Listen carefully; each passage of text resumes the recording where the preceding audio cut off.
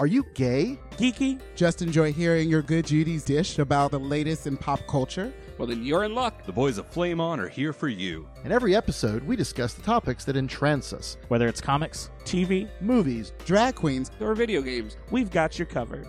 So, if you're ready for your gay and geeky slice of pop culture life, then sit back and get ready to Flame on!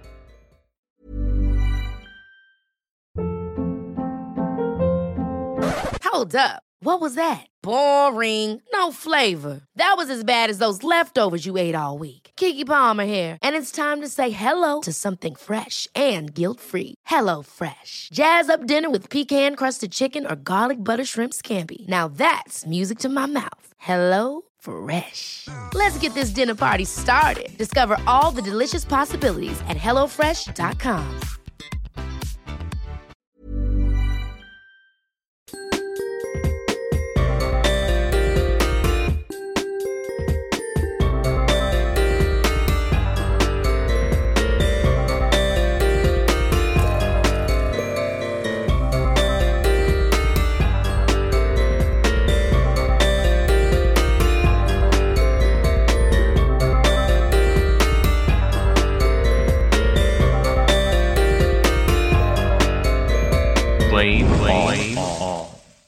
What's going on, everybody? Patrick Bear here, and we are back again. It is the month of June 2023. Dear Lord, where has the time gone? This month especially has flown by. A happy... oh, wait, is this coming out? Yes, this will come out before the end of Pride Month. So, happy end of Pride Month, everybody. Lots of Supreme Court stuff that should be coming out sometime between when we record this and when this episode comes out. So it could be a very interesting end of the Pride Month. 8 years ago, we got a lovely surprise and, had marriage become official across the land. Who knows what this year might have in store for us. But that is not for us to discuss right now, because that is in the future. That is a future us thing to deal with. So in the spirit of living in the moment, I am going to introduce my co-hosts. We have a couple of our regulars that are either out on travel or working new schedules and not able to record at some of the times that we do. But I am joined by Flame On host Eric. Hello. Hey, girl. Hey. How was it being in Florida without Parliament House Gay Day celebrations this year? Because, I know it's kind of... Florida's weird with the pandemic, but I feel like this is the first year that it kind of felt like the world was back to normal everywhere else. And there was no Parliament House there to do raucous concerts and all of that. I know, but Orlando's always been a little weird with Pride, since how Gay Days is such a phenomenon that's kind of separate from Pride itself. Mm-hmm. So our Pride is always just in October, typically with the coming out, National Coming Out Day. But I heard Gay Days was fine. Tidal Wave was in Vegas, so that was a little different. Yeah, that was interesting. We'll leave it at that. I don't know if I see it moving back to Orlando. Yeah, I know, because they said next year it's going to be in Palm Springs. So is it? Yeah. Interesting. Like the third weekend in June. So, good weather. They're trying to keep it in the hot climates, apparently. They're like, how can we make this even hotter for people to walk around not submerged in water? Got it. Interesting. Well, glad to have you joining us from our cast of regular characters. Filling in the third chair is a voice that you may have heard in some of our previous episodes. He's a longtime listener, longtime friend of the show, and a sometimes contributor to our episodes. We've got Joel joining us today. What's going on, Joel? Hey, Pat. Do I get a friend of the pod necklace now? Like Race Chaser? Can I get one of those? Just like a little gold chain with that? Sure. It's you just go to mybestjudy.merch and order it there. Okay. I'll get it for myself so I can wear it next time. Sounds like a plan. I'll send you string and a hook, Okay. and you can fasten your flame on pin into a necklace. Sounds like a plan. That sounds good. I can do that. That sounds good. Well, I do appreciate you kind of hopping onto this with short notice. We were putting together everything's been a little crazy for all of us across the podcast with schedules and travel and just things going on, and we were putting together a recording for this episode, and both I think Brian said he was traveling, and then BJ with his new job and schedule during the week recordings are a little bit tougher right now for him. Yeah. So as everything starts to settle down, hopefully in the next couple of weeks, we'll get back to our regular weekend recordings, and you'll be hearing from all of us. So thank you both for joining me. Let's dive into some chatter about pop culture. First thing, and this is a random one, and I don't know if it impacts you all the same way that it impacts me, but it might impact some of our listeners. And this is before we dive into our topics. Stitcher is not going to be an app and website come the end of, I believe, August. I think it's at August 29th. They are shutting down their services. So it's going to be one less podcast app that you can listen to us here at Flame On. But Stitcher is the app that I go to for all of my podcast listening. There have been some issues recently. Yeah. But it still was, for me, just the easiest app to use for podcast listening, because that's primarily the focus of the app. Yeah. And to hear that it's going to be going away is a bit sad for me. So do either of you use Stitcher to listen to the Flame On podcast? Eric's like, I don't listen to the Flame On podcast. I don't use Stitcher. I use Apple Podcasts because it comes preloaded on my phone. I don't have to use anything else for that. Gotcha. So I use Overcast app on mine. That's what I listen to everything through. So I was not aware about Stitcher going away. I mostly use it because the Apple Podcast app on my phone crapped out one time, and I was like, well, we're done with this going away. But yeah, that's crazy. Yeah. Did they say why at all that they're shutting down, or just bye? I mean, it pretty much that they just don't see, don't want to continue running it. It's going to fold into the parent company, which I didn't realize is Pandora. So I guess if you use Pandora, you'll have, podcasts, the podcast listening ability through there. I'm a YouTube Music person. I know that a lot of people shit on it when it came out originally. I like YouTube Music. I don't get the hate. It works well for me. I put my podcast together, and if I put the music playlist together, I can also access that through the YouTube app on my TV. So I can actually put music together on my phone, play the podcast or play the playlist. Keep saying podcast. I can play the playlist on my television, or so it gives me some more versatility that way. They are trying to now really leverage podcasts on the platform through YouTube Music. It is not the tea right now. So I was looking up some of the podcasts. Like I looked up Race Chaser, Sibling Rivalry, Wait, Don't Tell Me. Like those are three that I listen to more often. Yeah. And in looking up Race Chaser, it did not have a lot of the episodes. It was very odd. It was a very funky kind of setup. Yeah. They will probably work on it and make it better. But for right now, it's not going to work for me. So I may have been added onto a family plan on Spotify, and I may be trying that out as my podcast listening app. So Yeah.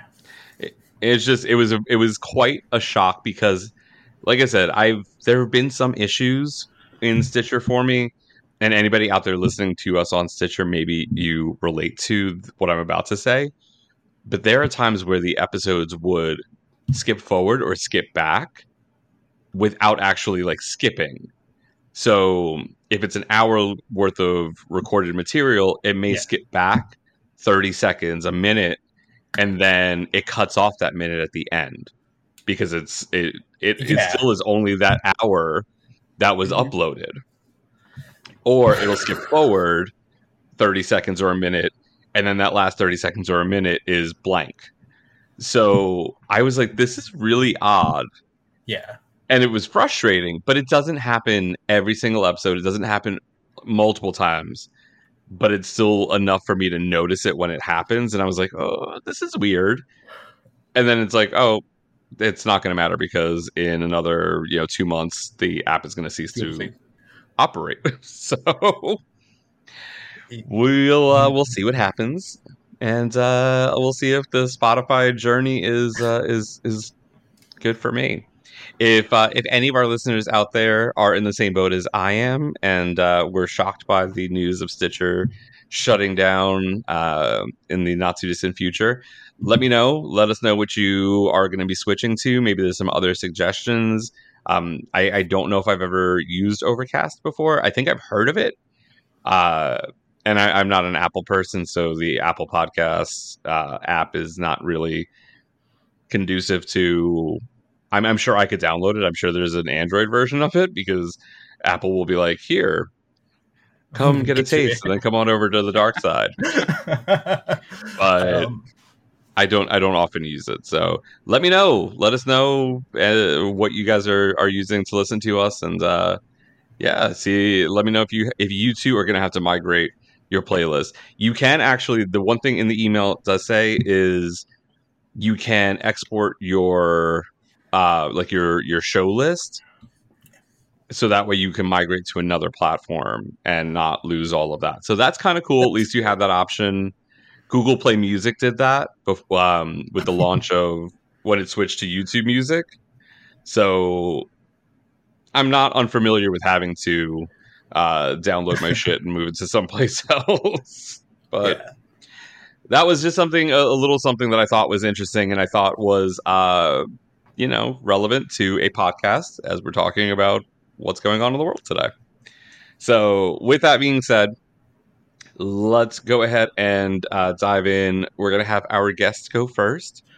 I don't think this is one that Eric and I will have a lot to chime in about because we haven't seen it yet.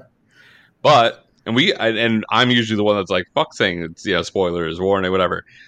I will say this: if you have not seen this upcoming movie, there will be spoilers. Eric and I don't care about being spoiled. I've seen a bunch of stuff that's talked about cameos and the plot of the movie. So, Joel, why don't you tell us what your topic is? So I am going to talk about The Flash. The Flash is a 2020... Oh, wrong Flash, sorry. Yes, wrong Flash. The TV show? Unfortunately, no, not the one that just ended, No, I will not be having a hate watch rant a la Pat about Gotham. Oh. I'm like a season behind on the Flash TV show. Maybe 2 seasons. I fell off on like season 4 when they started having Killer Frost have like her whole problem. I was like, I'm out. Cool, guys, we're done. But I was talking about the movie version that recently came out that, had a ton of controversy, not only about the film, but it's a star who is just... Well, if you've been online, you've seen all of the controversy around them. But so The Flash is a 2023 American superhero film based on the DC character of the same name, produced by Warner Brothers Pictures, DC Studios, Double Dream, and the Disco Factory, and distributed by Warner Brothers Pictures. It is the 13th installment in the DC Extended Universe, and the film is directed by Andy Muschietti from a screenplay by Christina Hodson and stars Ezra Miller as Barry Allen the Flash, alongside Sasha Calle, Michael Shannon, Ron Livingston, Maribel Verdú, Kiersey Clemens, Andre Trout, and Michael Keaton. In the film, Barry travels back in time to prevent his mother's death, which brings unintended consequences. Where to start? This film's a mess. That's just plain and simple. It is full of strange and odd choices because, and this goes through the film's like production history, goes through the final product that we see on screen. Even with the actor who plays the main character, there's just a lot of strange choices. Obviously this film has been announced since 2016. It was announced like right after Batman v Superman, when they were ramping up to the Justice League. They were like, hey, we're going to do a Flash movie, a Cyborg movie. And you saw which ones actually came out from that list. Eventually they like decided, oh, well, we'll push it back. We're not going to just do a Flash movie. We're going to do Flashpoint. For some reason, and that is the basis of this film, and it's what they're riffing on. It has the most basic bones of that story, and then nothing else. And in this film, so obviously, I'm struggling where to start and all the problems this film has, but like one of the major things is they decided at some point that having two Ezra Millers on screen was a great idea. And I'm here to tell you it's not like the Doublemint twins. It's not even pleasure. No, not at all. Not at all. It's not even Lindsay Lohan in The Parent Trap. It's bad. It's large swaths of this movie are just those two characters interacting, and they're both a level of annoying that like you can tolerate at first, but as it goes on, you're just like, I need someone else to break this up. Also, what's really distracting is they didn't just shoot Ezra Miller twice and then composite the shots together. They had another actor playing the other Barry and composited Ezra Miller's face over him. And so there are scenes where Barry's face is just off and odd. And like this movie is riddled with bad CGI as well. From intentional, Joel. Okay. Oh, yeah. I've seen that whole claim. And yes, I can understand where someone could make that argument. But if your choice was to have bad CGI, you started in a bad place. Like, it's again, like the choice to have two Barrys. So in the film, obviously following kind of that Flashpoint idea, Barry changes the past and it causes ripples that change the whole world. And in this, we have Michael Keaton now showing up as Batman. We have this new Kryptonian that they call Supergirl, even though she's supposed to be the parallel to Superman. I'm like, why isn't she called Superwoman then? Why do you keep calling her Superwoman? I understand from an IP perspective why you do, but it's still just like, guys, you keep telling her about Superman and then you call her Supergirl. It's like kind of weird. But it's even with those things, like I was mostly excited to see Michael Keaton, and even in the film, everything they showed in the trailers are the best part.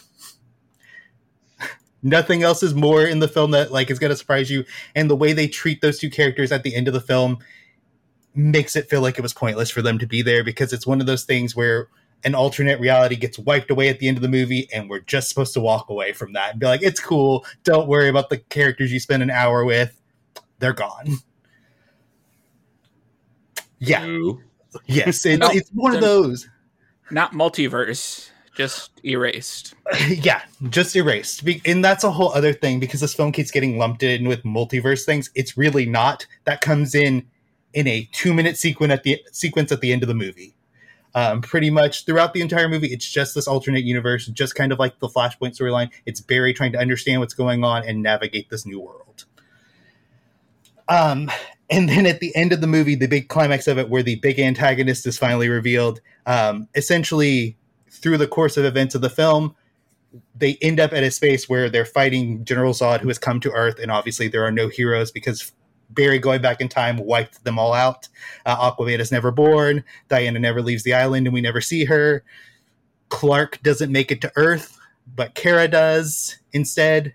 And then by fucking with time, he caused ripples not only in the future, but in the past. So Batman is now older.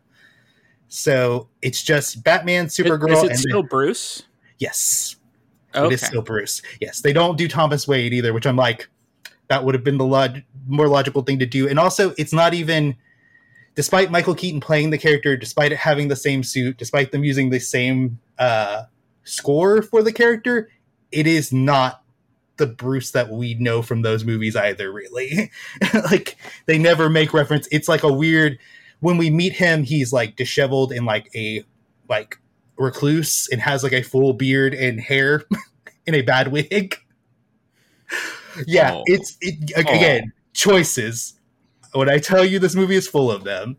But yeah, it just essentially, like, in the climax of this movie, spoilers, again, we already warned you guys, they get to a point where they're fighting Zod and it becomes an unwinnable situation.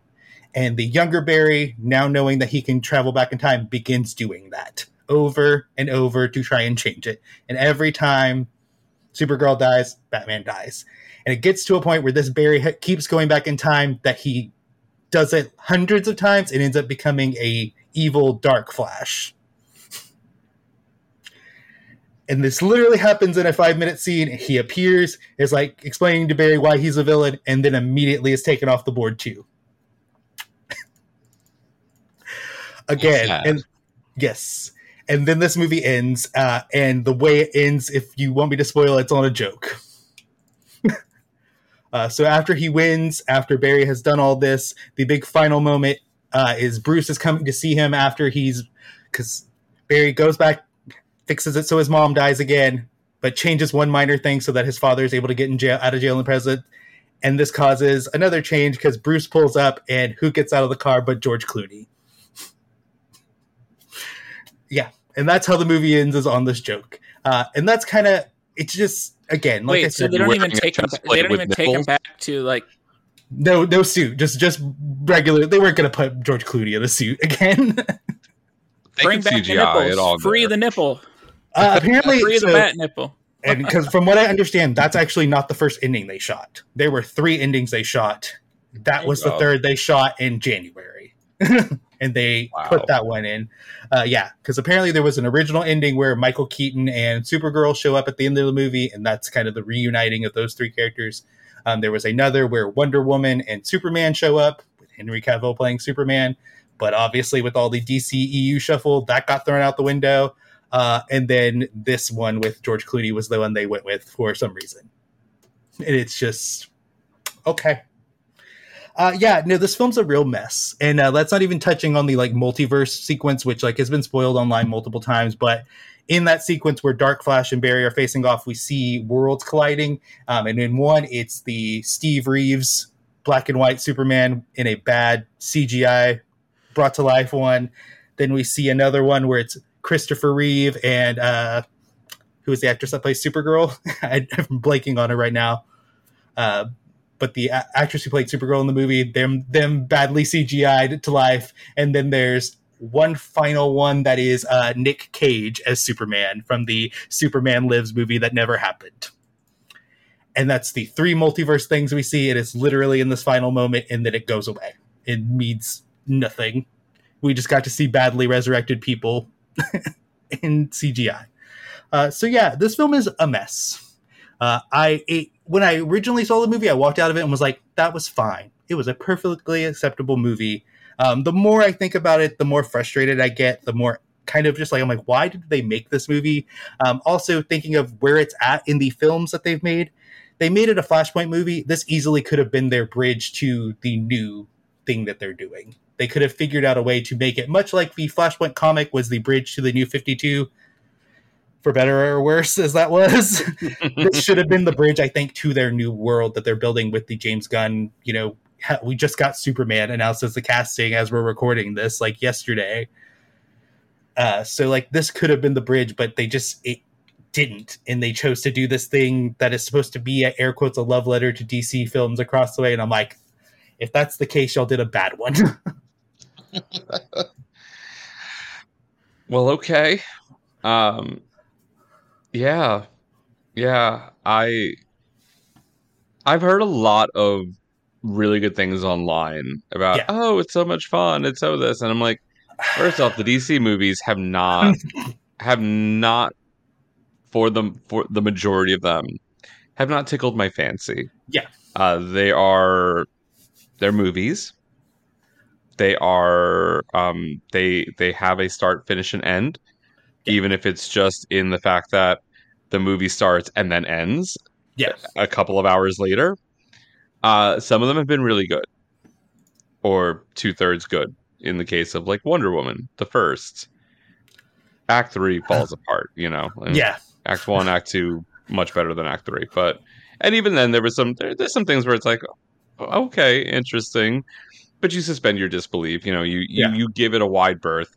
These are comic book movies. There is an air of fantastical that has to go with it, because that is the nature of the beast. Yeah. When we read comic books, we don't sit there and go, this could never happen. If this man were to shoot lasers out of his eyes, his head would explode. You know, but we love it. One of my favorite characters touches people and absorbs their life essence and their powers. I get it. I get having that suspension of disbelief. But I think, for me, I may watch this movie. There are still a handful of DC movies that I haven't seen. I haven't seen the Shazams. I haven't seen the Aquamans. The first one was okay. I know. Jason Momoa's Aquaman doesn't really do it for me. And then this next one that's coming out, I'm just kind of like, okay, whatever. I'm willing to at least give Blue Beetle a chance, because it feels separate from kind of everything that's been built. It's not tainted by being connected to like Zack Snyder's kind of whole tone and like vision of these characters. So I'm at least willing to give that one a shot. I think this one, it just buckles under the weight of not only having to be the last film in a series of films that's just not great, and then, you know, pile on the controversy with Ezra Miller, all the allegations, all the crimes, all the arrests, all the assaults, all of that piled on, and then just like I said, the bizarre choices within it, and it all just kind of falls apart. I just, and you know, this movie's been in has been in production since like 2016 under multiple directors, under multiple scripts. Even at one point, Grant Morrison worked with Ezra Miller to write a version of this film. Like, that's occurred in this whole process.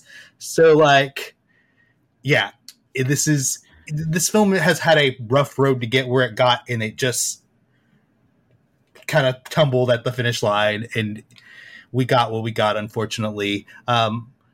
I will say, like, if you do want to go back and watch them, I do think the Shazam movies are okay. The second one is noticeably worse than the first one.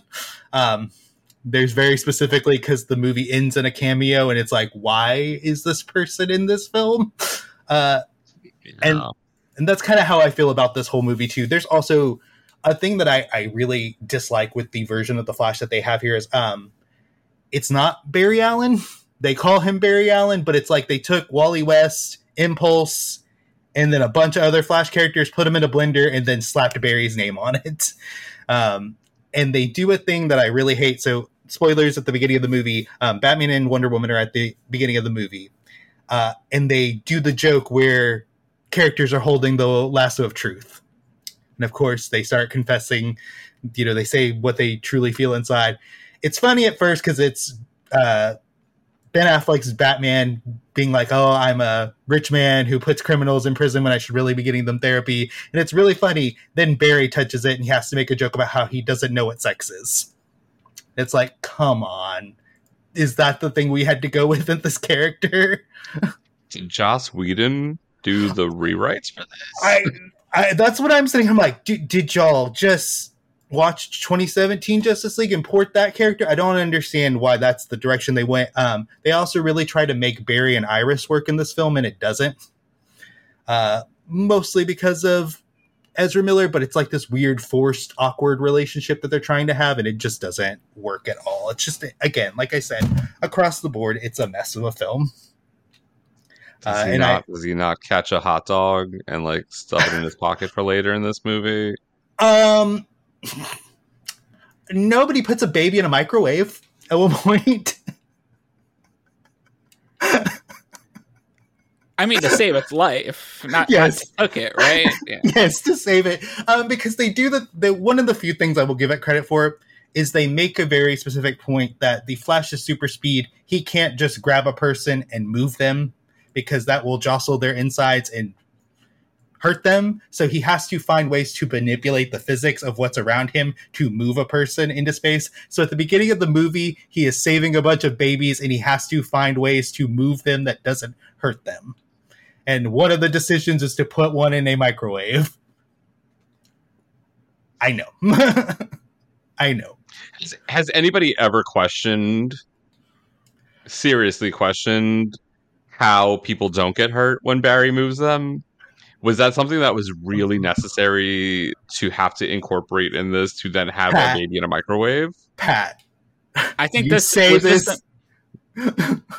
Was You this say- them trying to throw shade at the way they did it in the X-Men movies? I don't think so. I just think that was like their like, oh, we're so smart moment kind of thing. Cause like this is also it's the opening sequence of the movie literally where this is occurring, and that's their first time doing it, and they later on have another character move someone with super speed and it makes that person vomit pretty much. That was just their big way of trying to differentiate it, I guess.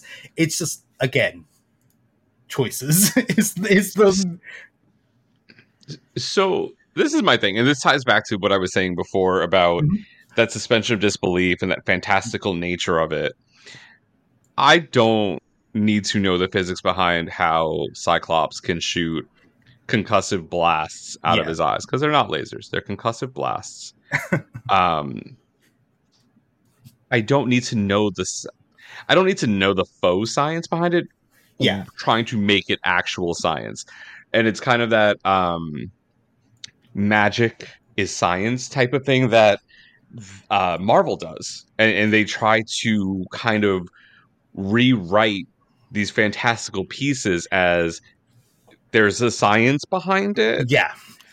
I totally agree. But there are some people out there, Pat, I've listened to people talk about this on other podcasts where that's their shit for some reason, that they love that version of comics. I personally don't either. I'm like, the person floats because they can float. I don't need to know why that is the thing. Like, it's for some reason, that's just their way into things. And, God bless them. But yeah, again, if we want to boil down one of my thoughts on The Flash, it's just choices. It's the gif of Tatiana saying that, and that's my thoughts on this film. I wouldn't recommend watching it unless you're really interested in it. That being said, I do think Michael Keaton as Batman and Sasha Calle as Supergirl are trying to do the best with what they have, but what they have is not very great. And then you're just saddled with Ezra Miller the rest of the movie in two different roles, talking to himself. Sometimes that does not sound appealing to me, but Mm-mm. that's a me thing, and Yep. I'm not always one who's like the controversy around something will automatically preclude me from wanting to see a piece of art Yeah, in whatever capacity it is. But sometimes it does. And for me to not really... I wasn't a huge fan of Ezra Miller's portrayal as the Flash in the other films yeah, that they've been in.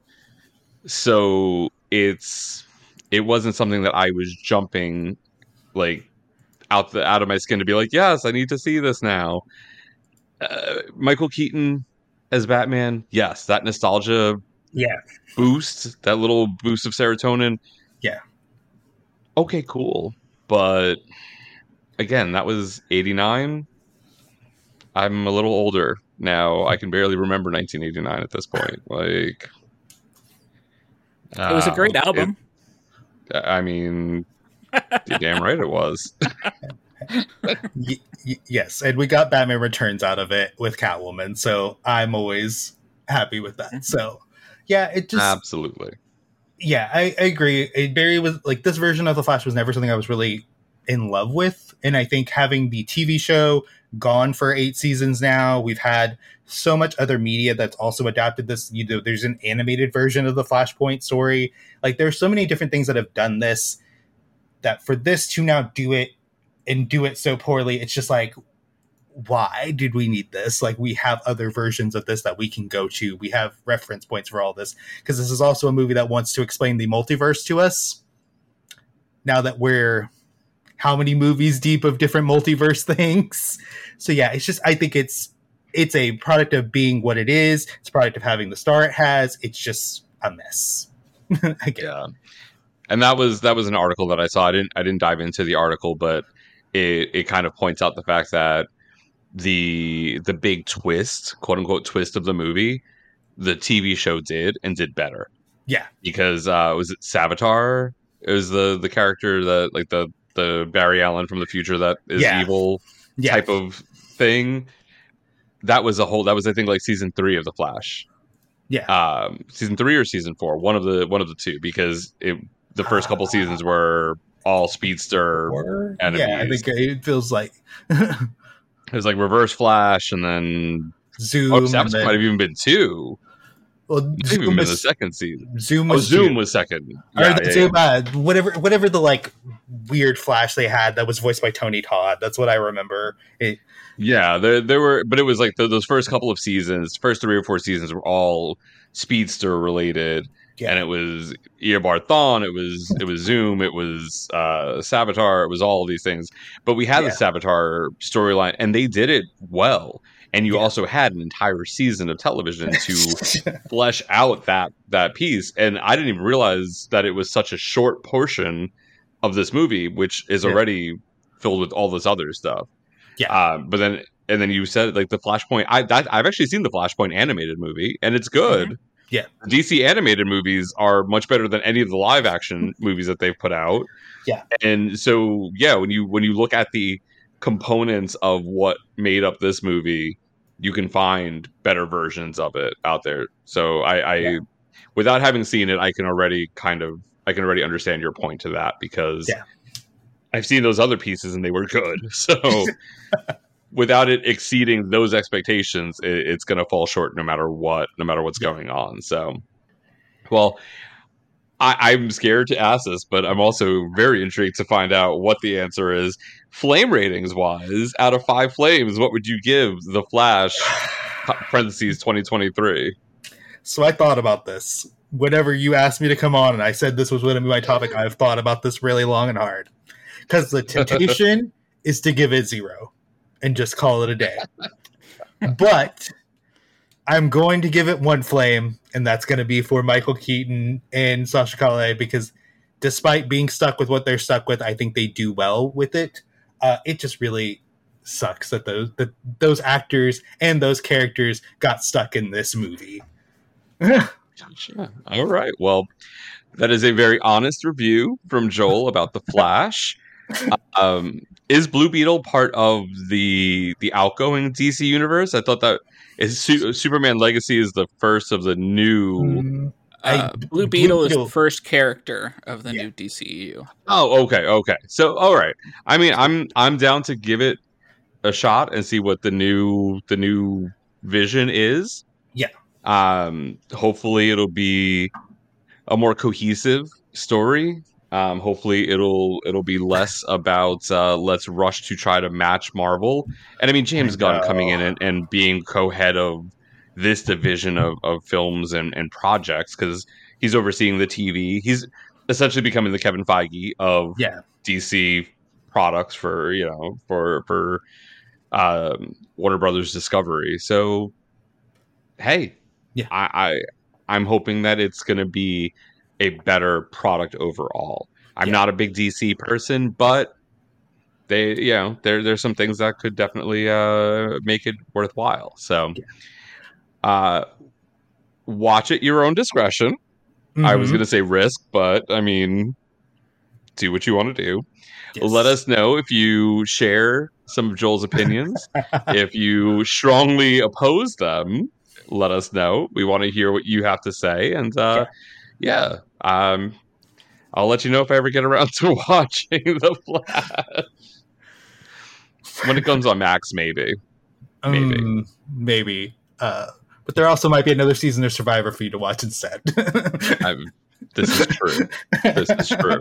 They got to put it out before the next season pops up, and then we'll see what happens. Exactly. And Big Brother should be coming out soon too, right? It's summer, right? Oh, that's a youth. That's a youth thing. I can't. I cannot. I can't. There's too many seasons. That shit lasts like 4 months, Eric. I can't. Come on. Too many seasons. You binged like 30 seasons of Survivor in a year, Pat. Yeah, but Joel, listen. If you're gonna try to come for me, it was 40 seasons, about 45 days. All right. Get my massive depression correct. Anyhow, There are only like 13 episodes per season. okay. When you are massively depressed and you don't have a job and nothing else to do because everything is shut down during a global pandemic, you can get through 40 seasons in 45 days. And that's I lost track. I think it was more like 42 days, but I'm just going to give myself a little bit of grace there and say there might have been a day where I was like, you know what? I don't need to watch today. But there's 13 episodes per season, so it's a little bit it's shorter. Big Brother, how many? It literally is like 3 months, though, right? It's the summer. Yeah. But it airs 3 days a week for an hour, and that's just what's televised. Yeah, because you not even the cams. You can watch all the cameras that are on 24 hours, 7 days a week if you want to. You can watch as much Big Brother as you want. How many episodes are there in a season, Eric? The what? It does not. How many episodes are there in a season of just the televised, like not even the live feeds and all that?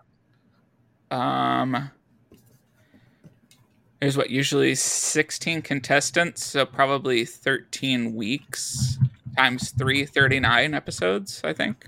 Oh my god. Okay. I'm trying to like if you reasonably I'm trying to see if there's like a thing that tells me, because I'm sure like as like the first couple of seasons I'm sure were shorter because as it grew in popularity and then there's that one season that occurred during, was it season 9 that occurred during the writer's strike in 2007? Jesus. And they did like a winter version of it. So I'm on the wiki now. The last couple seasons, it's 35, 37, 37, 40, 40, 39. Then as we go back, the first season in 2000 was apparently 70 episodes. Jesus.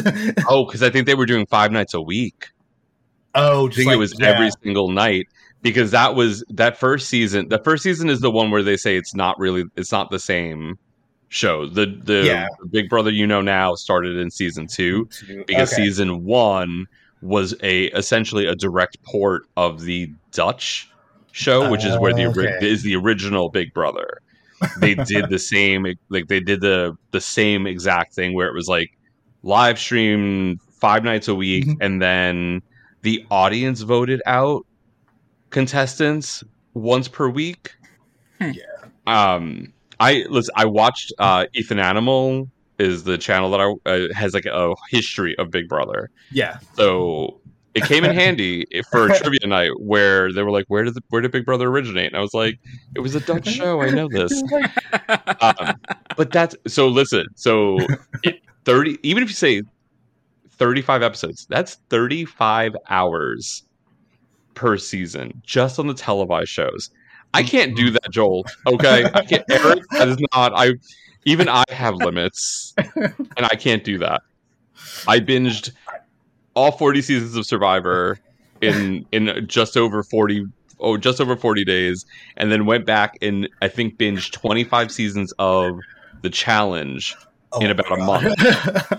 And the only reason I couldn't do all 35 is because essentially there are 10 seasons at the beginning that are not available to stream. Because those are like the real world. Like well, there's the first couple seasons were like the Real World Road Rules Challenge. Yeah. And then like after like season 10, it started to kind of take on a little bit different. Like it changed the formatting a little bit. Or I'm sorry, after season 4, it changed the format. But then like the first 10 seasons are less like the show that we know now. but they're not on like Netflix. They're not on Paramount Plus. They're not easily streamable. So Yeah. I watched what I could watch, which was about 25 seasons of the challenge. Because at that point I did that, and I started watching 35 while it was airing. I caught it. I started in like the middle of that season, and I've just been so you know, keeping Joel, up we can since. hear you typing. Oh, sorry. Well- Apologies. So- Apologies. He's the DJ of this episode. Yeah, sorry. I'm just trying to look something up. I'm just trying to be sure of something. I was like, wait. I'm like, no. Okay. Apologies. Oh no, that's fine. Your mic is very hot, just like you. Yeah, no, literally, just like me. It's like as I'm sweating my ass off here. Yes. In Texas, yeah. I mean, Texas, you're burning alive. In Chicago, Canada's burning alive, so we can't breathe outside. So we're getting the New York treatment. Our air, we had the worst air quality in the world on yesterday. You're number one. You're Yeah, number one. Yes. All right, let's move on to our next topic. Eric, I'm gonna throw it over to you. What you talking about today? I'm actually playing a new video game. Yay! It's not just Final Fantasy 14. You know, and it's It's not Final Tears of the Fantasy Kingdom, so 16. whatever. Ugh. What? It's not Tears of the Kingdom, so whatever. No, it's a different RPG. It's Final Fantasy 16. I decided to buy myself a PlayStation 5 so I can play a new video game. Yay! I'm glad that it came out when PS5s were easily findable. Oh, for you. no matter when it came out, I would have found a PS5. Nice. Believe nice. you me. Eric said, "I will find you, and I will buy you, and bring you home with me." But Final Fantasy 16 is a 2023 action role-playing game developed and published by Square Enix, the 16th main installment of the Final Fantasy series. It's set in the fictional world of Valistia, a world divided between 6 nations who hold power through access to magical crystals and dominants, who are like different elemental kaijus. And Clive Rossfield is the main character. What, you don't like the name Clive? I just Is that you built a fantasy world and you were like, what's our main character's name? Clive. And guess what the main female name is? Jill. I mean, at least they didn't make the male character Jack. I guess like that's thank goodness for small favors. Bet it was though, Pat, and they were like, too obvious. We're gonna get roasted in the comments for this. Let's change it. What can we change it to? I got it. Clive. Yeah. I'm sorry. Didn't mean to interrupt. No, that's fine, because a lot of people have been like, Clive, really? And there's a point in the game where Clive has an alias, and when he reveals his real name, the person's like, well, I guess it could have been worse.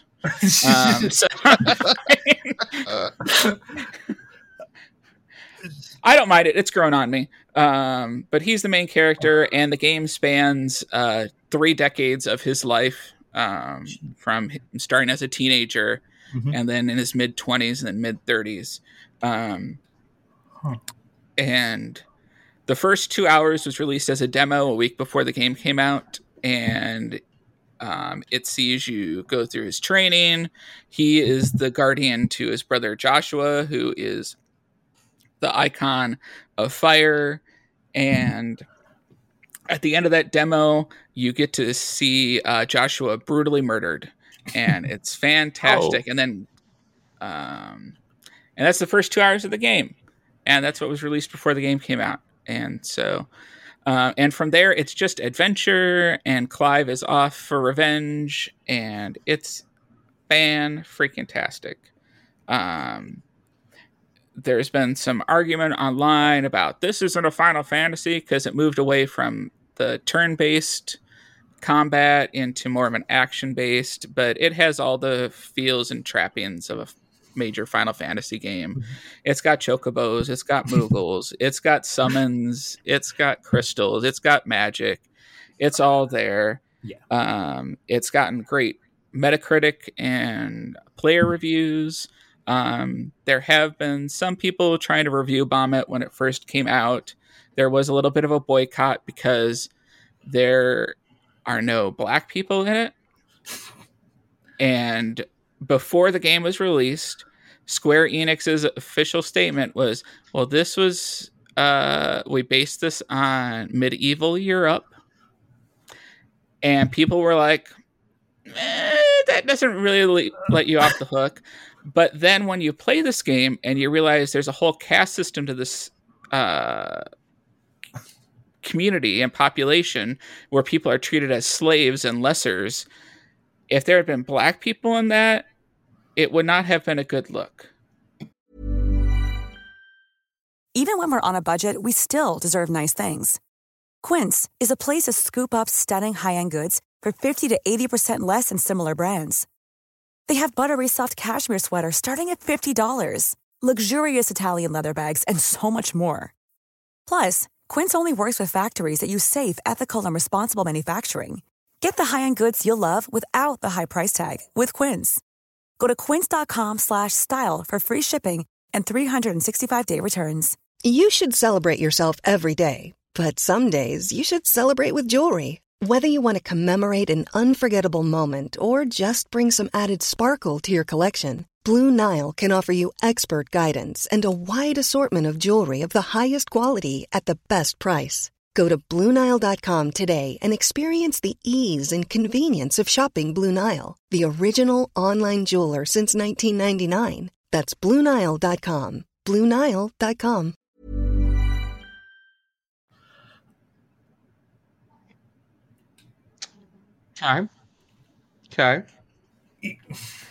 Okay. So, because it makes me, just the way it is right now, I'm uncomfortable playing some scenes. And if there were also, if those slaves were then also black, it would have been a little over the top. It would have been charged in a very specific way. Yes. But still, they put themselves in that situation by making it that. Sure.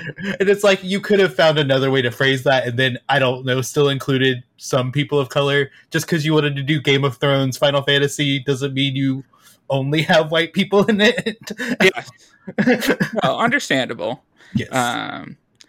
But I don't think it's enough to fault the game or like review bomb it. It doesn't take anything away from the story they're telling. Mm-hmm. That doesn't mean you can't have more color in it always.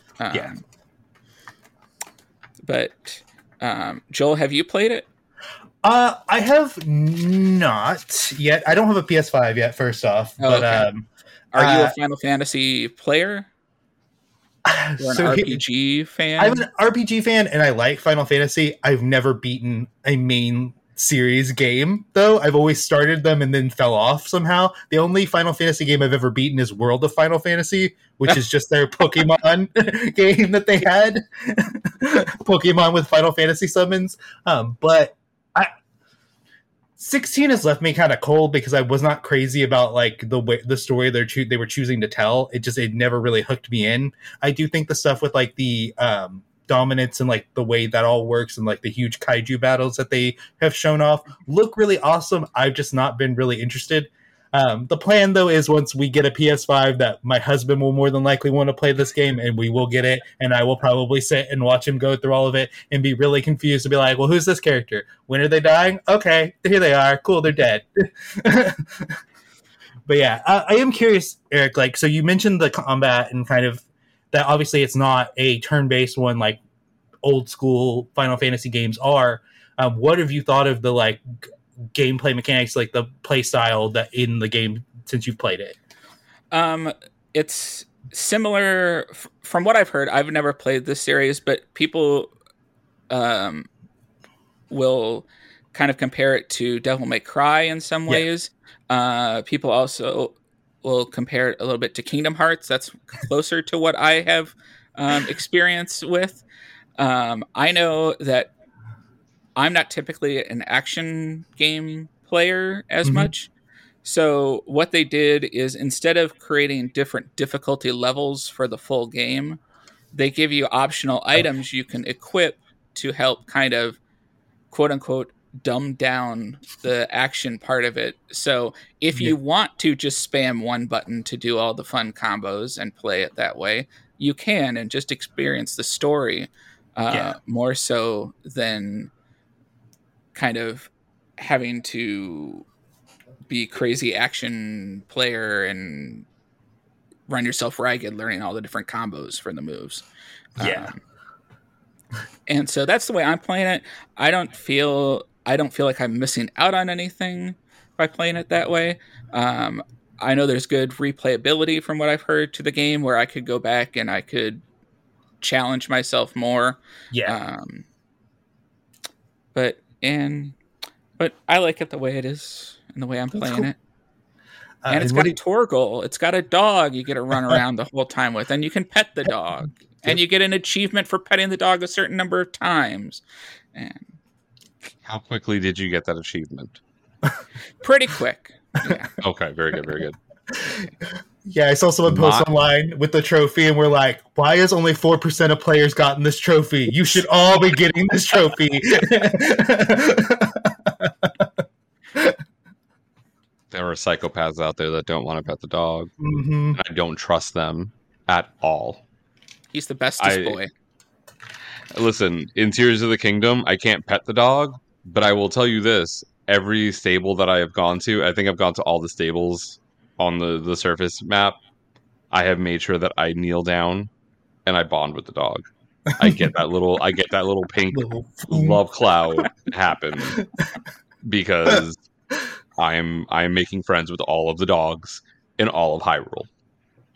As you should. Now, Eric, the biggest question that I have for this game. Now you know me. I don't play the game.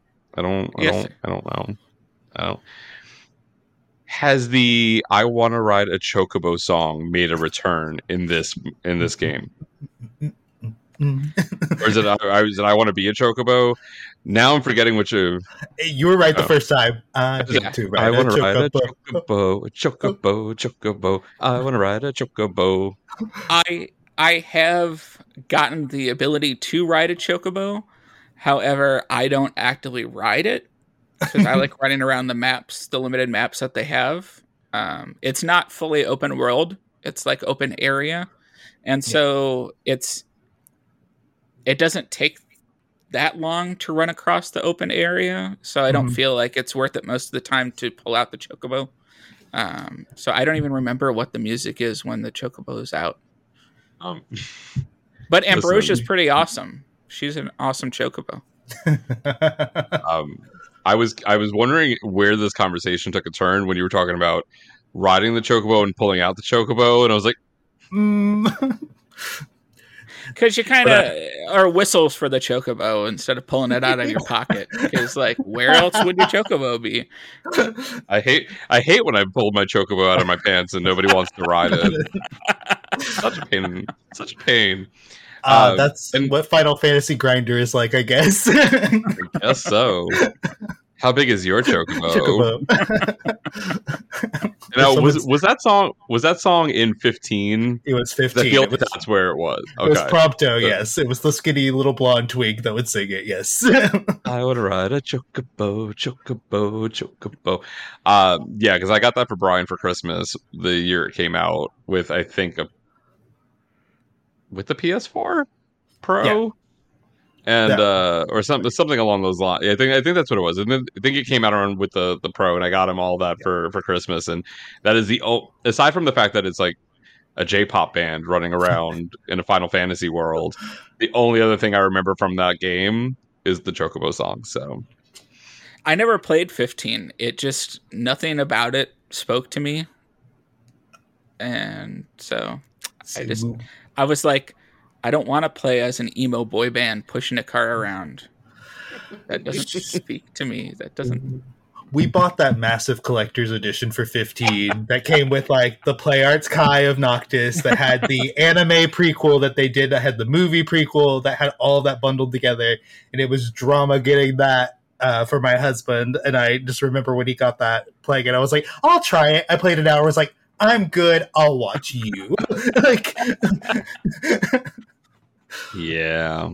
Yeah. I'm not an RPG person, so the Final Fantasy games have never really spoken to me. I've had friends that have loved like 7.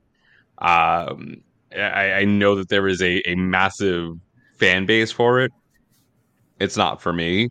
Yeah. Kingdom Hearts is barely one that I enjoy as an RPG ish, because it is, it's less turn based. What was the one? There was one RPG that I actually really There's one enjoyed coming playing. out for the Switch that I would almost think about buying a Switch to get, which is they're doing a remaster to Super Mario RPG. Yeah. Oh yeah, I saw that. Yeah. Have you ever played Wild Arms 2? I played the first Wild PlayStation Arms, 2? and I loved the first PlayStation. Wild Arms. I didn't play any of the sequels though. I think I went back and played Wild Arms, and it's a lot different than Wild Arms 2. Yeah. I think because Wild Arms 2 is a little less. It's probably a little more in the vein of Kingdom Hearts before Kingdom Hearts was a thing. But I really enjoyed. That was like the first time I played an RPG that I was like this. And yeah, I don't think I ever finished the game, but Wild Arms 2 was a good one for me. But anywho, Final Fantasy 16. Who is the daddy in there? Because I keep seeing these like screenshots and like Sid is the It's daddy. Sid? Okay. Yes. Madeline Hatter on Twitter was like, Sid could do whatever he wants to me. I was like, all right.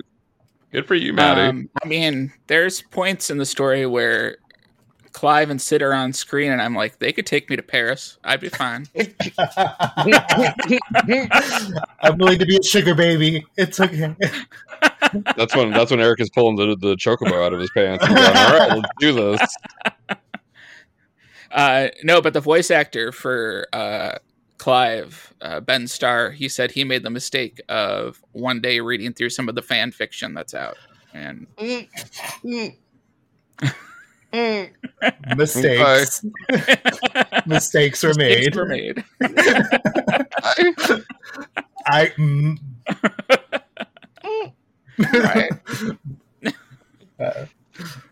Yep. So I assume that you are not done with the game yet. No, I'm about I think 70% through the main story. I've played about 35 hours so far.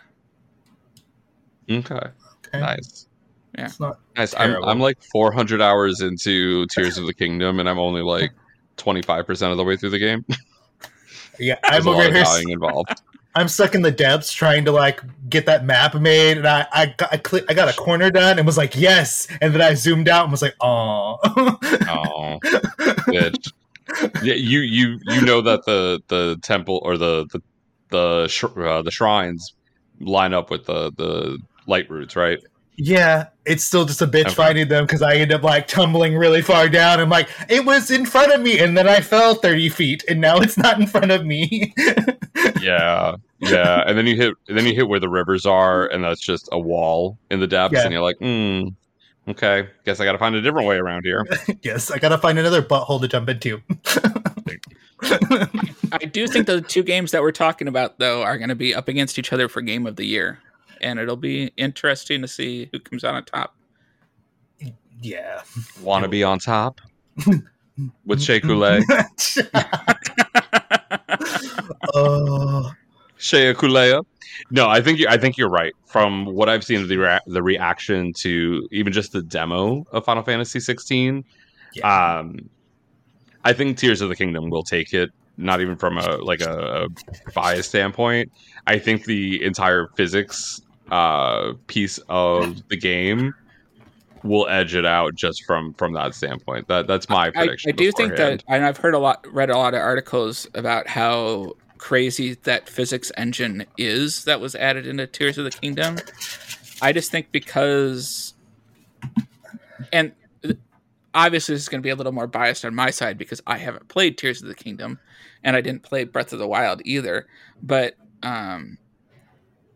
I feel like because Final Fantasy is a separate standalone, not that Tears of the Kingdom isn't a separate story, but when it was originally conceived as to be DLC and they built it out to be its own game versus a completely standalone game from inception, I don't know what the voters are going to be looking at the Game of the Year awards, but I think they both have great points to them, and they're both worthy contenders for that award.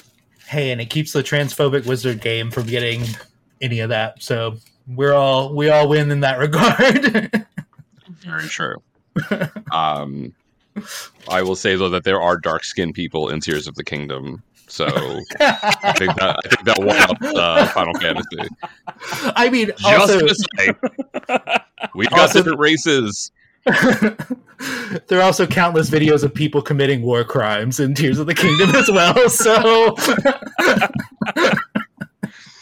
this is also there's very plenty true. of war crimes in Final Fantasy 16. I'm sure. I mean, but no one built a laser drone.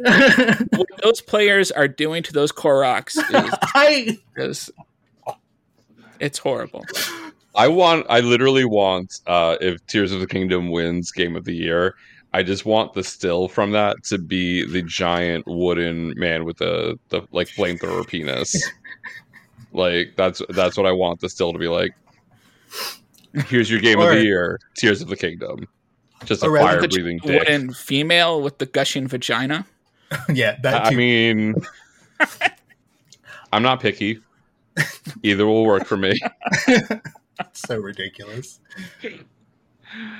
Oh goodness. So okay, I know we don't normally do this for video games, but I know that this is one that is deeply personal to you. If you were to flame rate Final Fantasy 16, what would you give it so far? Oh, it'll be a 5 out of 5 for me. Nice, very good, very good. So good. I am glad to hear that it is living up to the expectations, especially after 15 was not a hit in a lot of Final Fantasy players' hearts and minds. Yeah, when it's like, okay, 15 is out, let's go back to 14 now.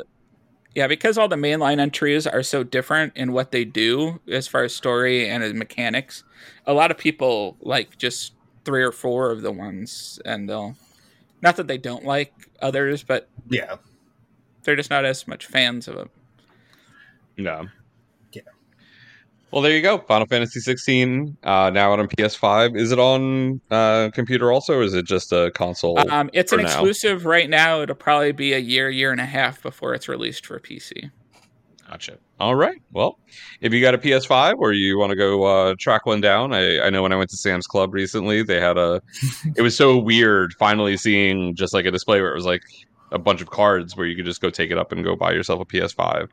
I'm like, wow, we finally got there. It took us a little while, but we finally got it to where you can just go out and buy yourself a PS5. So if you are a big fan of Final Fantasy, check out the demo and see if it is for you. Eric highly recommends it.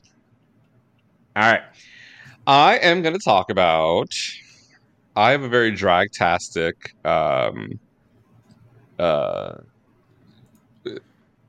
month in what I'm talking about. Drag queen. You? Not Drag Queen. That was the winner of season 1 of Queen of the Universe. That's a different thing. We'll get there. I had both of the things that I wanted to bring up, both as my topic and my one up that we'll get to later, are both drag related, both television related. And I was like, which should I do for which? Because there is stuff to talk about, but maybe not necessarily like a ton to talk about. So it was kind of a toss up in my mind of like, okay, what are we going to do? I decided that my topic would be the Hulu production Drag Me to Dinner. And I think we mentioned this a couple months ago as a one-up. Might have been my one-up. I don't remember exactly who mentioned it, but it is a American reality competition television series that premiered on May 31st, 2023 on the American streaming service Hulu. The show is hosted by New York drag legend Murray Hill, and judgers, as they say on the show, include Bianca Del Rio, David Burka, Neil Patrick Harris, and Hanifa Wood. Technically, David Burka is not considered a judger because he is involved in the process. So the judges are really NPH, Hanifa, and Bianca. And Hanifa, when she was able to and did not have a positive COVID test. Yeah. Oh exactly. my God. Exactly. So the format of the show, I'll read this little blurb here.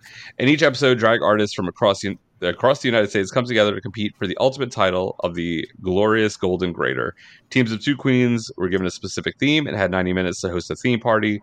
Their presentations were judged in 3 categories: food and drink, design and decor, and entertainment and overall vibe. Technically 6 things. They just paired up into 3 categories, but whatever.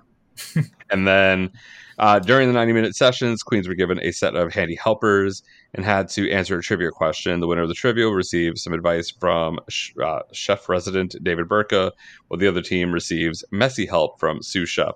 Who wrote this? Dear Lord.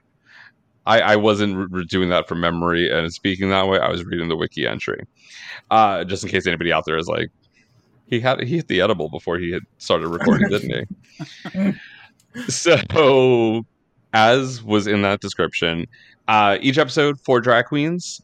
Most of the time, at least a pair, or some of the drag queens we've come to know and love from RuPaul's Drag Race. In some case, drag legends. Yeah. In some cases, I had no idea who those 4 queens were. But that's neither here nor there. There was one episode where I think maybe Mary Cherry was from Dragula, but I'm not positive. Right. With the big titties smashing the cans, I think that's who it may have been. But you have such notable names as Benda LaCreme and the Queen of All Queens, Jinx Monsoon, competing against Jackie Beat and Sherry Vine. You had BB and Trinity the Tuck. How did they pair them together? That's what I want to know. I have no idea. Names. I watched 5 minutes of that episode and it's like, I'm going to move to the next one. I can't. Yeah. And then they competed against Thorgy Thorin, Kiki Ball Change. You had Alexis Mateo and Vanjie versus Marty Gold Cummings and Peaches Iman Cummings. Detox and Raja against Mayhem Miller and Morgan McMichaels. All 4 of them could have been a team because I know they all go back with each other. Alaska and Willem versus Latrice and Manila. So a mom Moguls of Media throwdown. And another pairing that was very odd to me, Ginger Minj and Nina West against Darian and Mrs. Kasha Davis. I can see it. Like, it makes sense. I guess. From a musical theater background, yes. But I mean, these were all friends. They weren't people that I knew were friends or knew each other before the show in any way. And the way that they were kind of interacting, I don't really think they've spent a lot of time together before. Gigi Good and Simone against Jasmine Rice LaBeija and Rhea Latre. Kimchi and Naomi versus Heidi and Jada. Oh my God. Chelsea. So this was the one where I wasn't sure. Chelsea Piers and Salmonella against Mary Cherry and Pixie Aventura. I don't know. None of those names sound familiar to me. I recognize Pixie Aventura because that's like one of Bob and Monet's friends. They reference them a lot on Sibling Rivalry a lot. And Mary Cherry was on Dragula. I was like, I knew the name sounded familiar, but yeah. And then Bitch Pudding and Meatball against Heclina and Peaches Christ in Heclina's probably final filmed project that they worked on before their passing. It's interesting. It's a very interesting concept of a show. It doesn't take itself seriously. So you have your 2 teams of 2 queens. You have Murray Hill as the host. David Burka is kind of the person that pops in, the life of the party, David Burka. Got to keep mentioning the name of his book as many times as possible. Maybe somebody will go and buy it. but they're tasked with, here's a theme. They have to come up with a menu. They have to, quote unquote, cook the food. Because I don't know if I trust any of them to cook anything I'm putting in my mouth. And then they have to decorate a room and then put on a dinner party with entertainment. From a standpoint of just stupid fun, it fits the bill. Bianca as a judger was fantastic. NPH tries way too hard at all times to, I don't know, either be likable or fit into the mold. And mind you, he and David Burka are executive producers on the show. Like, they are responsible for putting the show together. So thank them. I like to thank them for that, because at least it's another piece of like drag in the world that's not under the umbrella of Fenton and Fenton Bailey and Randy Barbado from World of Wonder, because most of our mainstream drag television is World of Wonder produced in some capacity. Yeah. So this was something that was different. It was something that was outside of the Drag Race world. There was very little mention of Drag Race at all, even in some of the places where it really could have been used. I'm a little sad that Darian Lake did not yell at Doogie Howser and his little husband. Because all I had was flashbacks from season 6 after the wedding challenge where Darian goes off about Doogie Howser and his little husband. I was wishing that she would have done something there, but whatever. But it's stupid fun. It is not something to take seriously. It's not something that you watch and you're like, oh, why isn't this being judged on like the presentation more? Yeah. This, like, it's not Top Chef. It's not Master Chef. It's not any of those things. It's not Chopped. It's just silly, stupid fun. Murray Hill is interesting. I don't know. I don't know how else to say it. And then Hanifa Wood testing positive for COVID during the filming, and then either being green screened in the weirdest ways later as a baby, as like a shrunken person in a circus thing. It was very odd. But I liked it. Have either of you, Eric, you said that you got 5 minutes into one of the episodes, but I've watched, how much have you watched? I watched like 4 or 5 episodes. And I was surprised at how entertaining I thought it was, but was completely based on how entertaining the queens were. Yeah. I mean, if it was queens that I really had no interest in watching before the show had existed, like I didn't enjoy them on their season of Drag Race, I'm probably not going to enjoy them on this episode of TV. But I thought the format was fun and kitschy. It reminded me of some of the like comedy panel shows in Britain, what they do. That they're just kind of farcical with comedians. Even reminded me of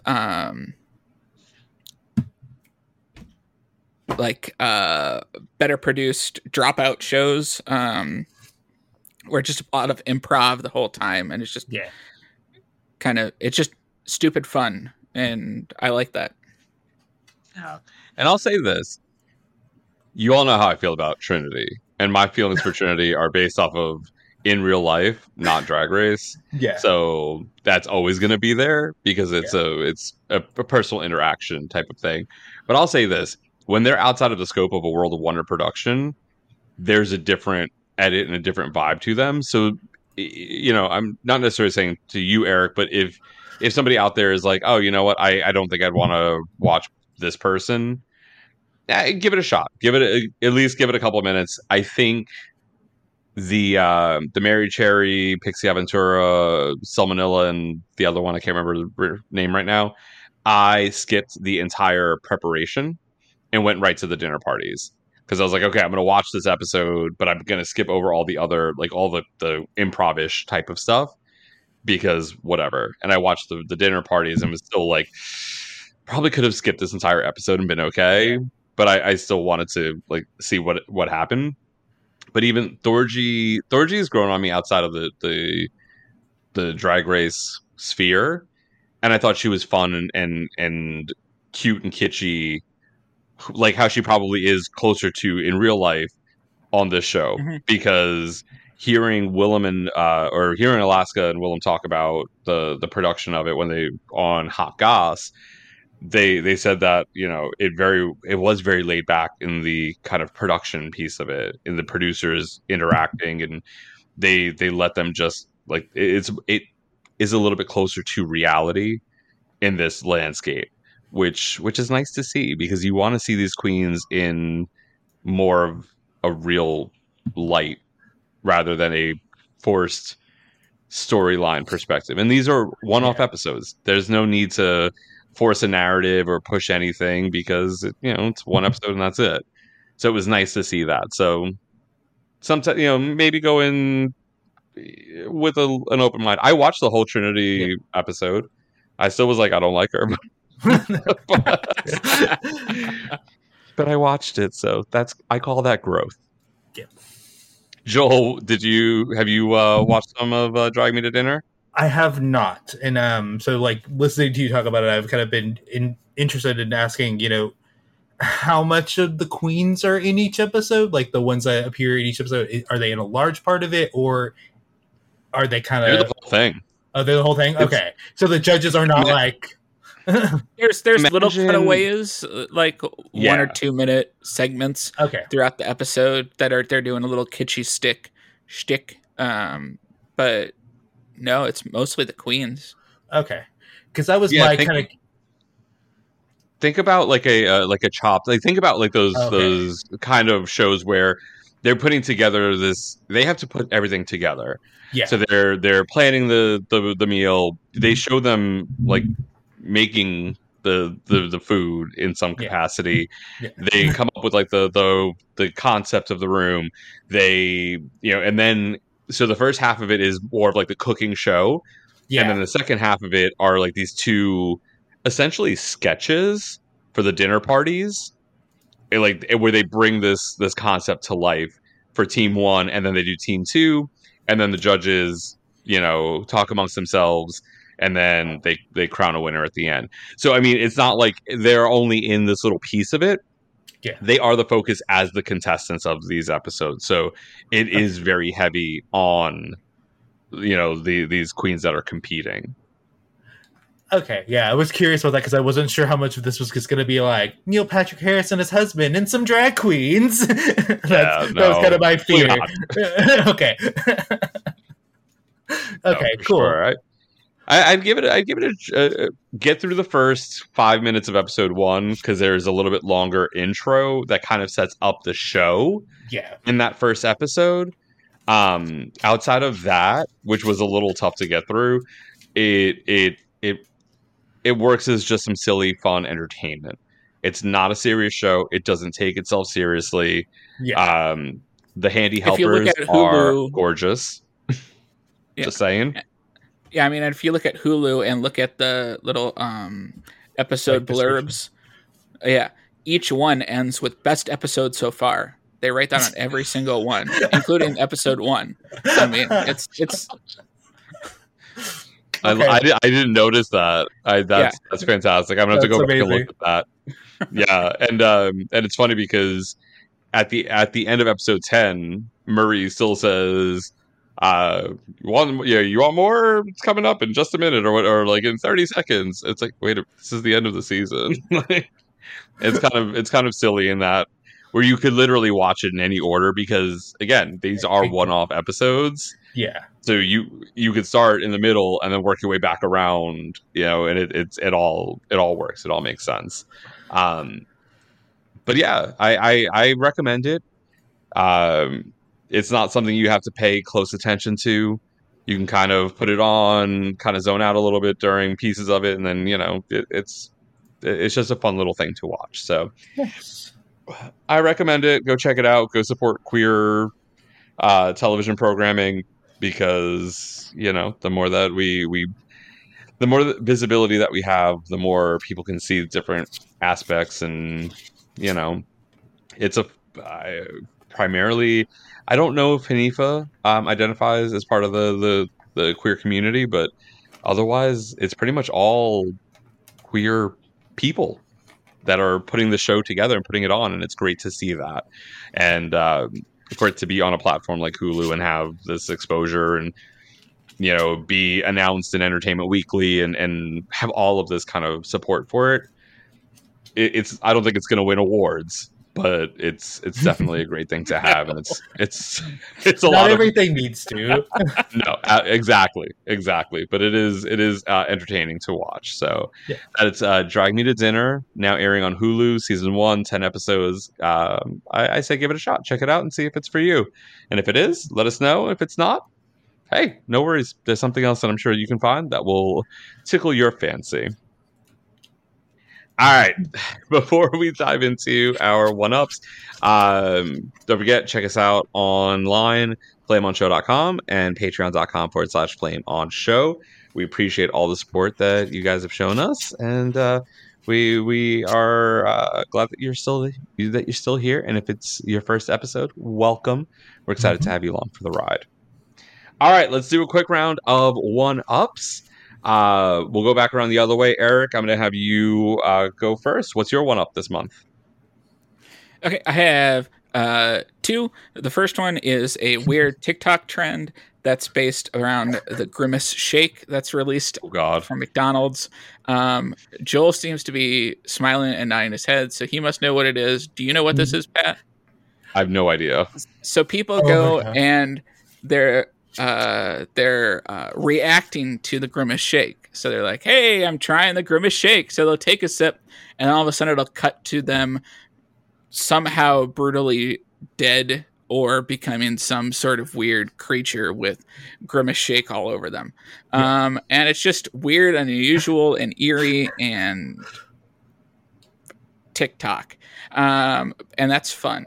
And my other one-up is the episode of Las Culturistas that was released today.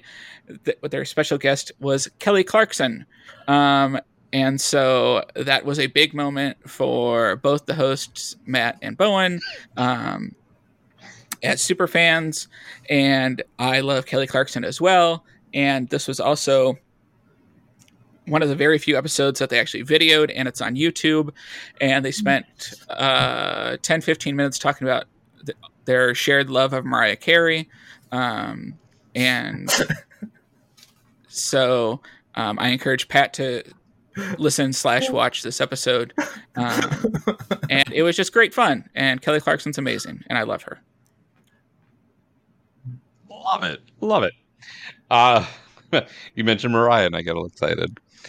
That's why I watched, what was it, like the Schitt's Creek virtual reunion shortly after lockdown happened. Oh yeah. Because like David, I too am obsessed with Mariah Carey, and if Mariah Carey were to pop up in the middle of my Zoom call, I'd probably shit myself. So I mean, hey. All right, Joel, what is your one up? So my one up is Dimension 20's Dungeons and Drag Queens, which is what you're missing right now to record this. Yes. Well, Eric needs to be hosting a watch party because I don't have Dropout. So just saying. Well, good news. So this is a new show from Dimension 20. They borrowed the name from the other show that also has this called Dungeons and Drag Queens. They did ask. They confirmed that online. But it stars Brennan Lee Mulligan as the Game Master. And the questing queens are Monet Exchange as Troyanne, a merfolk assassin. Alaska Thunderfuck as Princess, an orc barbarian. Bob the Drag Queen as Gertrude, a sorceress. And Jujubee as Twyla, a fae ranger/soldier. And it premieres on Dropout TV today, Wednesday, June 28th. And the episodes will air every Wednesday. There will be 4 in total. And the premiere episode will actually be free on YouTube starting on July 5th. So that is also an option. If you're not sure you want to subscribe, you can watch the first episode on July 5th. There's a trailer out. It looks hilarious. I'm excited to see these 4 queens play Dungeons and Dragons, and having Brennan as the Game Master is amazing. I can't wait to see what craziness happens. And as far as I know, none of the queens have played Dungeons and Dragons before, so Brennan's going to have to do a lot of wrangling at the table. Yeah, they're in the trailer. He's talking about boons, and Jujubee literally goes, "What's a boon?" And he's like, "It's like a wish." So I can't wait to see all the things they have to solve and be like, "Okay, you do this now." It takes me back to the first DragCon NYC, I think it was. First or second, because I'm not sure if it's the same group, but I know that there was a group in New York that was very popular for Dungeons and Drag Queens. So I'm not sure if that's the same one that this one is a Seattle group. Yeah. Ah, gotcha. Okay. So I don't know if it was if they're offshoots or what, but or if they're related. But I know that there was a group that put together a panel, and it was called Dungeons and Drag Queens at DragCon NYC, and Ben de la Creme, and I think a couple of others. I think maybe Bitch Pudding and a couple of other people did a short game of Dungeons and Dragons, and Ben had never played before, and it was quite entertaining seeing somebody kind of have that not know how to participate in it. And I don't either. I've never played Dungeons and Dragons. I don't really know anything of how things work or what happens, but it was extremely entertaining in that capacity. So to see something like this come about where you have Bob, Monet, Alaska, and Jujubee together doing this, it's for someone who doesn't participate in Dungeons and Dragons, I am interested and intrigued in seeing how this all unfolds as well. So yeah, for sure. Eric will be hosting some watch parties with us, so that way we can use his Dropout. So just saying. So that is Dungeons and Drag Queens, a Dimension 20 production on Dropout. When this episode comes out, we're recording on Wednesday, so it's already first episode to be out on Dropout, and then, like Joel said, July 5th, go check it out on YouTube if you want to see it before you buy. Get a little try before you buy action. Mm-hmm. Last but not least, mine. I am going to go to the other side of my drag conversation for this month and talk about she is the queen of the moment. She is the queen of the night. Something, something, something. Queen of the universe. I don't remember the rest of the lyrics. I didn't know it had more lyrics until this season, where they sang it 14,000 times, and it was kind of ridiculous.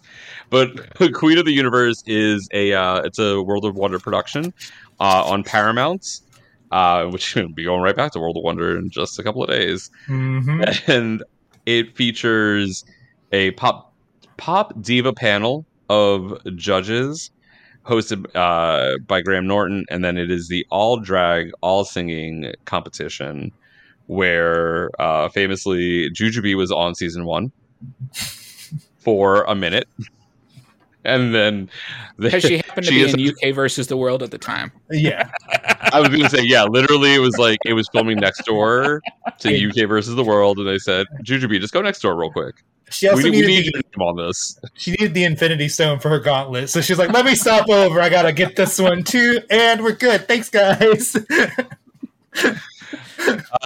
Season 1, the pop diva panel was Michelle Visage, of course, Trixie Mattel, icon and legend Vanessa Williams, and then Leona Lewis. Sorry, I was thinking of the other Leona that I actually like. Leona Lewis. What? I don't like Leona Lewis. I'm sorry. I can keep bleeding love, but whatever. You don't like the theme song for Final Fantasy 13, My Hands? Listen, you say My Hands, and I just want to start saying, my hands are small, I know. But they are not yours, they are my own. Yeah. Yes. A lot of Jewel. A whole Jewel listening party last night. Anywho. I just found out that Jewel re-recorded, was it Foolish Games, as a duet with Kelly Clarkson for her Greatest Hits album. Did not know that until last night, and I kind of love it. Just going to say. I figure, Eric, you might appreciate that for the Kelly Clarkson feature on there. But Yes. anywho, so Leona Lewis did not come back for season 2. They got Mel B from the Spice Girls, Mel B of Spice Girls fame and other things like America's Got Talent. I think she was a judge on at one point. I think for a short time. I don't know. Didn't follow Mel B to G to B's career that well. But she joined the Pop Diva panel. This season of Queens included somebody that at least Eric and I know in the form of Giselle. Don't call her Barbie because that's a copyrighted word. Royale. And along with some other people like Love Miss Sissy from Drag Race Holland, if I'm not mistaken. Aura Eternal from Drag Race Italy Season 2. Militia Skunt from San Francisco. Along with other queens that I don't remember all their names right now, but hey. And it's a cute show. It was fun to watch these queens who are singers actually get up there and do a singing competition. It's not, and then there's a live audience who vote on who their favorite performers were for that episode, that production. And then it goes down to, this is where it gets a little dicey. Sometimes it's the Pop Diva panel just picks one of the 2 bottom queens to save, and sometimes they have to perform to like kind of show why they should stay. So then it's like, oh, maybe get a little bit more consistent on how that bottom 2 thing works. Yeah. I also thought that Giselle and Mel B were going to eventually fight because the that would have been a Drag Race storyline. That would have been one where it would have just come down to a big blowout. Yeah. But Giselle did Orlando proud. I will say this. I'm not going to spoil any placements. I don't know if anybody's going to watch. But she did Orlando proud. She sounded fantastic, looked gorgeous, and did she do the chest thing? Yes. Yes, she did. Yeah. Yep. The titties bounced for sure. And also did a song dedicated to Pulse, which, considering we just passed the anniversary earlier this month, it felt timing wise that it really hit at a really right time. However, apparently nobody's watching season 2 because Paramount Plus canceled it. But not only did they cancel it, they said, we're dropping the last 4 episodes all at once, and we're pulling it from Paramount Plus on June 30th. Yeah. So they said, hey, faggots, go watch your show, and then we're taking it off our platform. See you later. If you have WoW Presents Plus, though, don't you worry. On July 1st, it now makes its home on Paramount or on WoW Presents Plus, so you can still watch Queen of the Universe Season 2. Season 1 apparently is already there on WoW Presents. So Season 2 will be there, but I don't think it will be coming back for a Season 3. So congrats to the winners for both seasons. And I think it was a fun watch. So if you're into those kind of competitions, I say give it a shot. Vanessa Williams is a fucking treasure and an icon, and I adore that woman. Trixie is fun. Michelle is Michelle. And then Mel B is I was joking with my friend Chris, who's up here for the month, and I was like, Mel B was cursing too much, and that's why they canceled the show. But it's British TV. Yeah, exactly. They can do that there. But she brought a different energy to the panel, and I think she was a good replacement for Leona Lewis, and I enjoyed it. I think it's a fun competition show, and if you are so inclined to watch reality competitions, you're so inclined to watch a singing competition with drag queens, go check it out if you haven't. And if it's at the end of this month and you have WoW Presents Plus, go check it out there. Well, I am going to wrap this up with you all. Thank you again, Joel, for joining us on this episode. It is always a delight, a treat, and a pleasure to have you as part of our panel of talking heads. Eric, thank you for joining me. At least you showed up for this episode as opposed to the rest of the cast. Bitches. They will listen anyway, so BJ might. BJ. Oh no, and Brian will listen to episodes that he's not on, so they'll get to this part and they'll be like, "But I was working," and I'll be like, "I don't care." Still bitches. Yes. No, but we appreciate you both. We appreciate all of you listening. Thank you so much for coming back every other week and listening to us, or whenever you're listening to us. We appreciate it. Check out our website, flameonshow.com. Our Patreon is patreon.com/flameonshow. And until next time, dear listeners, bye, bitch. Bye. Bye. Ever catch yourself eating the same flavorless dinner 3 days in a row? Dreaming of something better? Well, HelloFresh is your guilt-free dream come true, baby. It's me, Keke Palmer. Let's wake up those taste buds with hot, juicy pecan-crusted chicken or garlic butter shrimp scampi. Hello Fresh. Stop dreaming of all the delicious possibilities and dig in at HelloFresh.com. Let's get this dinner party started.